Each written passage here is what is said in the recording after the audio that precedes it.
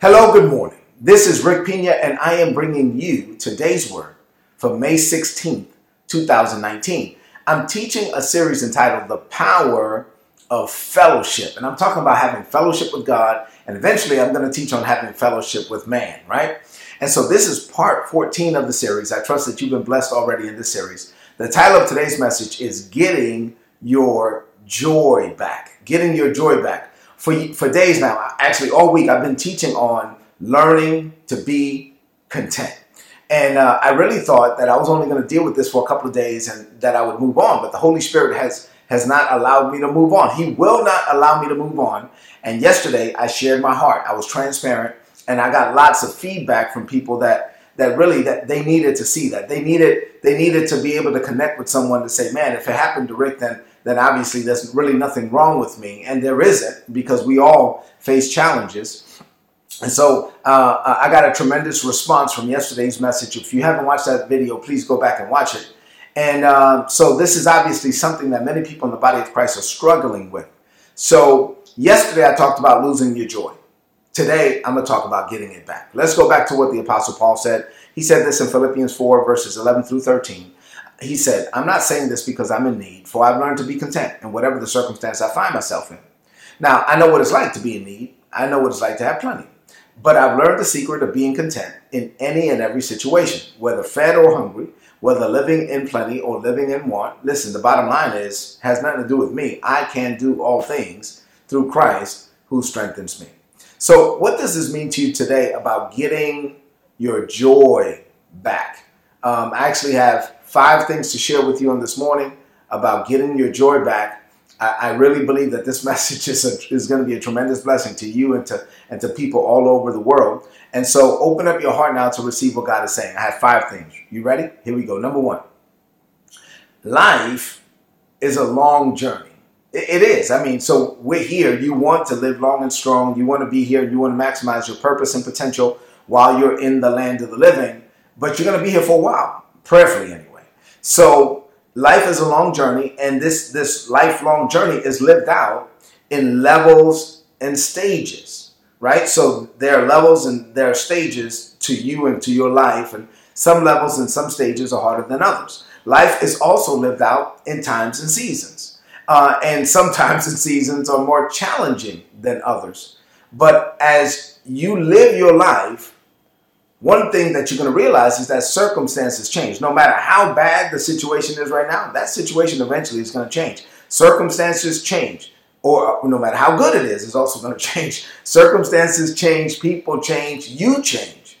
And the only constant in all of this is God.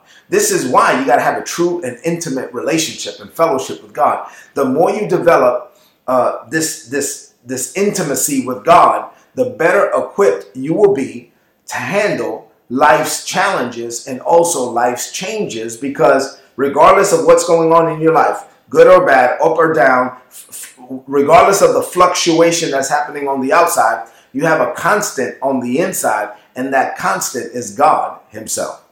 Number 2, if you live long enough, eventually you will find yourself in a situation where you're just dissatisfied.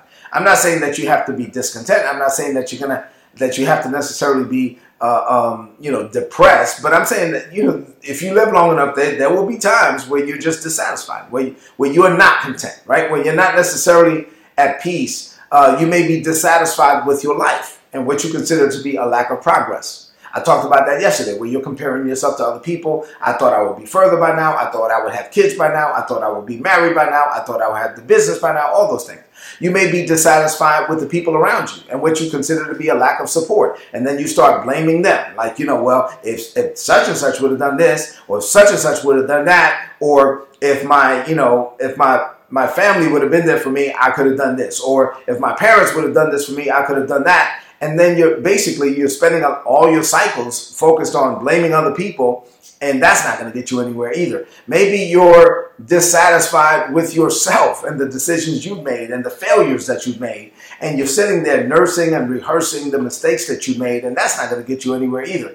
Being dissatisfied and discontent, the bottom line is going to strip you and rob you of your joy. But getting back, this is what I'm talking about, fellowship. Getting back in the face of God. falling on your knees, meditating and medicating on God's word, doing it day and night, allowing the Holy Spirit to minister to you. This is what's going to get you out of your rut. This is what's going to get your joy back. This is why you got to have true and intimate fellowship with God, because your intimacy with God, your relationship with the Father is the key to getting your joy back. So if you feel dissatisfied or discontent or discouraged or even depressed, listen, mental illness is a real thing. Just like there are Christians who have cancer. There are Christians who have, name a disease, whatever disease it is that they're facing. There are Christians who are attacked in their physical body. Well, guess what? There are Christians who are depressed. And depression is a mental illness, and they can be, this is a real deal, right? So you can be born again, saved, sanctified, Holy Ghost filled, fire baptized, and still battle depression. And if that's you, then listen, make a decision right now that you are going to spend time with God. This series is all about spending time with God, spending time with other people, getting in the presence of God. If you go back to your first love, right? God, and you get in his face and you spend time with him and you meditate the word of God and you free yourself of all distractors. This is a great way to get your joy back, because at that point, God can minister to you like no one else can. Number 3, listen, this is real stuff. I mean, this is real talk, right? I know good people who love God, who have a heart for God, who really are just good people even in their heart, and they're just striving to live a life that is pleasing in God's sight, and they've lost their joy. I mean, they've just lost their joy. I know pastors who have lost their joy. I mean, I know people who really live their lives for God, but along the way, they lost the joy of their salvation, and somehow they have failed to be content. Listen, I was one of those people just a few weeks ago. So I'm telling you, today my prayer is that you go back to God, that you spend time with him and you get your joy back. Number 4, when you spend time in the presence of the Lord, connecting with him through the Holy Spirit. I mean, God is a spirit, right? So when you fellowship with God, it has to be spirit to spirit. So you have the Holy Spirit living on the inside of you if you're born again. So the Holy Spirit is your connection to the Father, spirit to spirit. So when you spend time with God, and you allow the Holy Spirit in you to be your connection to the Father, God will minister to you, and he will minister to you like no one else can. The Holy Spirit, he's going to convict you. Now, he's not going to convict you of what you've done wrong. He's not going to just sit there and blame you for all the things you've done wrong. No, the Holy Spirit will convict you of your righteousness. Glory to God. The Holy Spirit will remind you of who you are in Christ. The Holy Spirit will remind you of what you are called to do. The Holy Spirit will tell you that you're the head and not the tail, that you are above only and never beneath, that you are the winner and not the loser, that you are the victor and never the victim. And most importantly, the Holy Spirit will remind you that you are loved by God, that you are God's beloved, that you are God's favorite. And it is God's love when you open up your heart to God's love. It is God's love that will change you from the inside out. So open up your heart to God's love, so that the Holy Spirit can build you back up and you can get your joy back. But this only happens when you spend time with him. This is why I'm teaching on fellowship. And number 5, and finally, I'm going to do something different with number 5. I'm still going to lead you in a declaration of faith, but I just want to speak something over your life. As I say this over your life, I want your heart to say yes, to say amen. I want you to say amen to what I'm saying over your life. You ready? I just speak this over your life.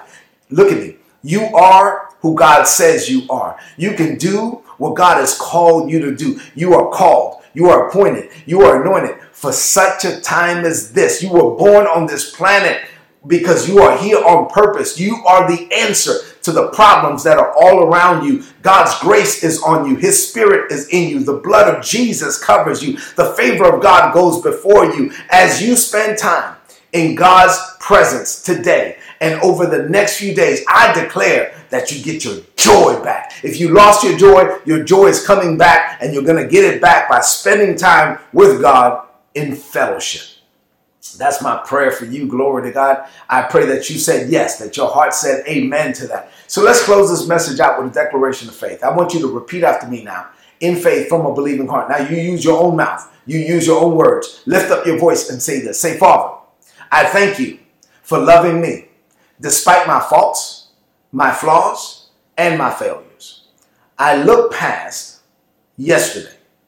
I open my heart to your love. I bask in your presence. I bathe myself in prayer. I rest in your grace. I embrace the fact that your mercies are new every morning.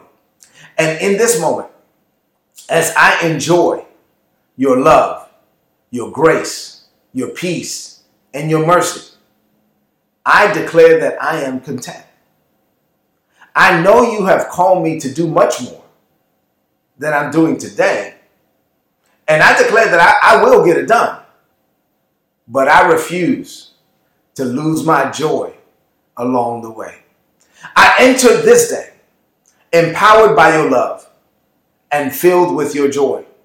The joy of the Lord is my strength. I look in the mirror and I love what I see. I like and love myself. I am at peace with who I am and where I am. I shall arrive at your overall expected end for my life, and I am determined to enjoy the ride.